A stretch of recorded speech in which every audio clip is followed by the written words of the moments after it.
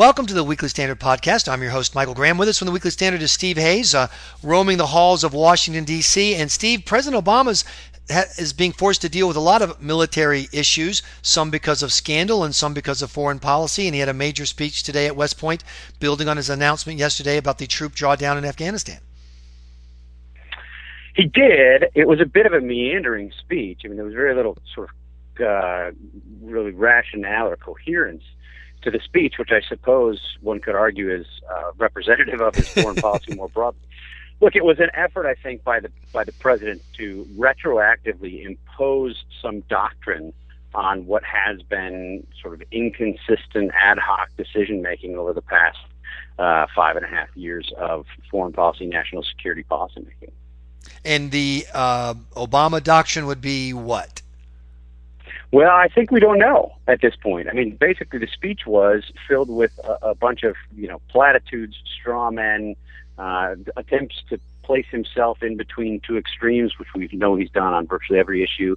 He says, on the one hand, the realists say this. On the other hand, the interventionists say this. And the interventionists want to intervene everywhere all the time, and they always want to use military force. And, it was really sort of a cheap representation of the people who have sincere policy disagreements with the president in an effort to make himself look good and to prop up what has been, I think, pretty clearly a long history of foreign policy failures.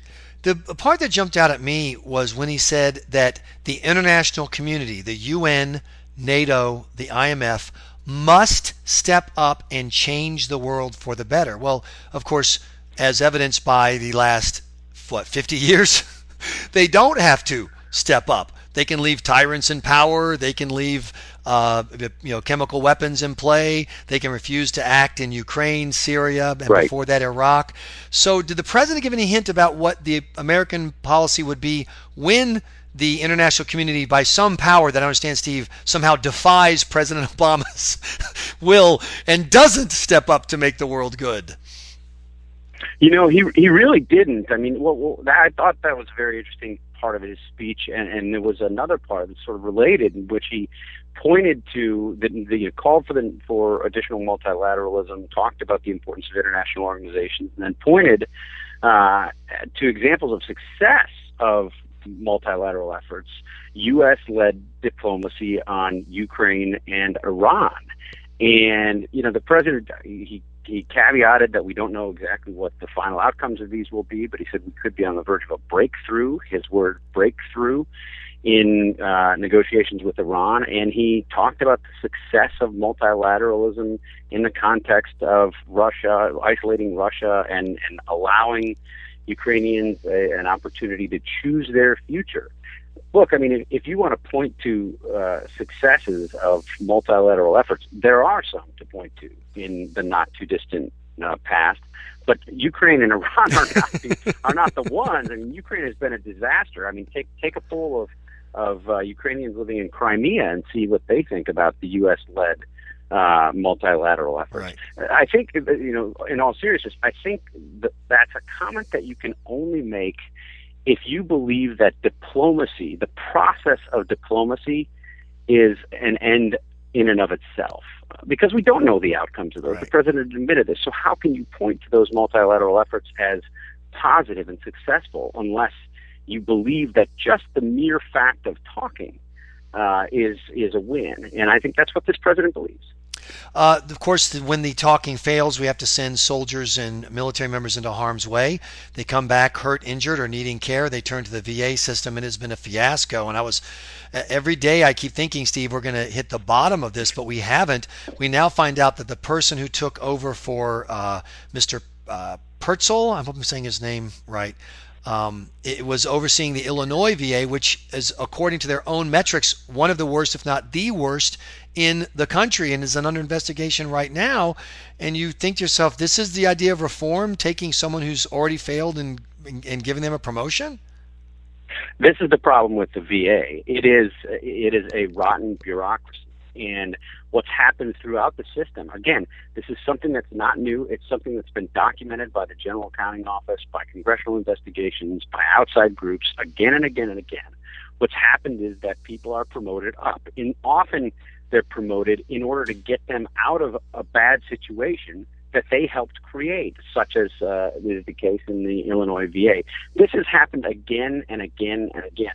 One analysis of the VA's internal meeting its internal benchmarks, its internal measurements over the past year suggested that the VA met 57% of those.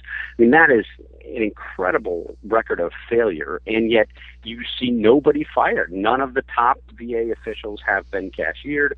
Mr. Pretzel, who was going to be leaving anyway, they sort of hastened his departure, but this was somebody who'd had his retirement announced, so it doesn't even count as a firing if you want to talk about accountability. And then you have the Illinois VA failing virtually all of its metrics and yet giving out millions of dollars in bonuses, which we've also learned.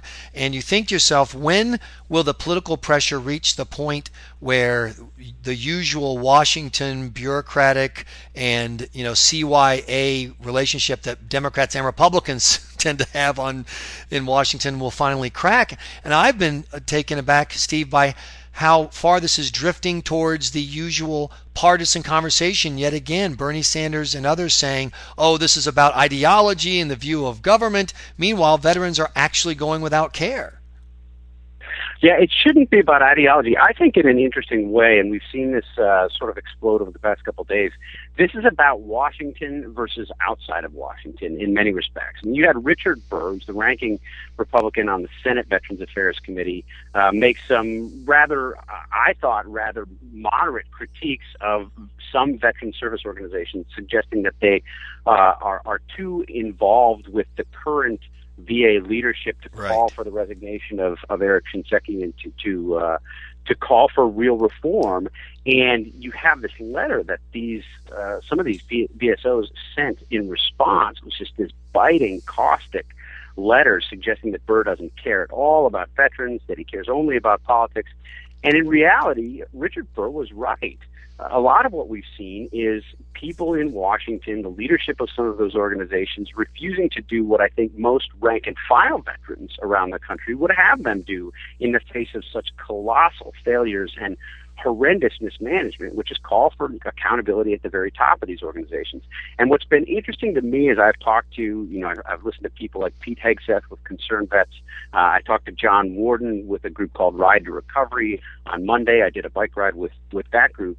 And these guys say enough is enough. This old cozy relationship between some of these veteran service organizations and the Obama administration and the powers that be, the establishment in Washington, means that our veterans, the soldiers who have fought, particularly those who have fought in the past decade, are not getting the care they need. And that kind of coziness needs to end. And I give them credit for stepping up and demanding reform, even when you're going to have that kind of backlash from the entrenched powers at these other veteran service organizations. The last part of the VA scandal that fascinates me the most, Steve, is that there is a solution available for implementation today that would guarantee every veteran gets medical care now and when they need it, and they won't have to wait 4 months for their test results, which we've seen in several cases. And that is to give each one of them the ability, a voucher or whatever, to get private insurance today. And I get a sense that the reason why there's such opposition to this in Washington is the fear that it will work. And then veterans will start asking, well, why am I having to go to the VA in the first place? Why can't I just go to any doctor I want and have as part of my service be that someone picks up my health care premiums? Yeah, I think you're exactly right. And look, that is once again a battle between those who want real reform and those who are part of this sort of entrenched bureaucracy in Washington, both inside the VA and those who protect the VA. And that's precisely the kind of argument that you would expect them to make. And I think that's exactly why we're seeing them make that argument. I mean, there are alternatives to that idea, too. If you don't want to say, allow these veterans who are on the waiting list, whose disability claims haven't been processed, to go to any private hospital with a voucher or whatever, send them to additional military facilities. We have military hospitals that are not yet at capacity that could serve some of these veterans and have experience in working with the kinds of problems that many of these veterans are experiencing now. Open those up. You would certainly shorten wait times. It's another solution everybody knows the solutions to these problems. Everybody understands what the problems are. Virtually everybody understands what the solutions could be, and yet you still have these entrenched powers in Washington fighting that because they just don't want reform. Steve Hayes with the Weekly Standard, thanks so much for your time. This has been the Weekly Standard Podcast. Please be sure to check weeklystandard.com regularly for podcast updates. I'm your host, Michael Graham.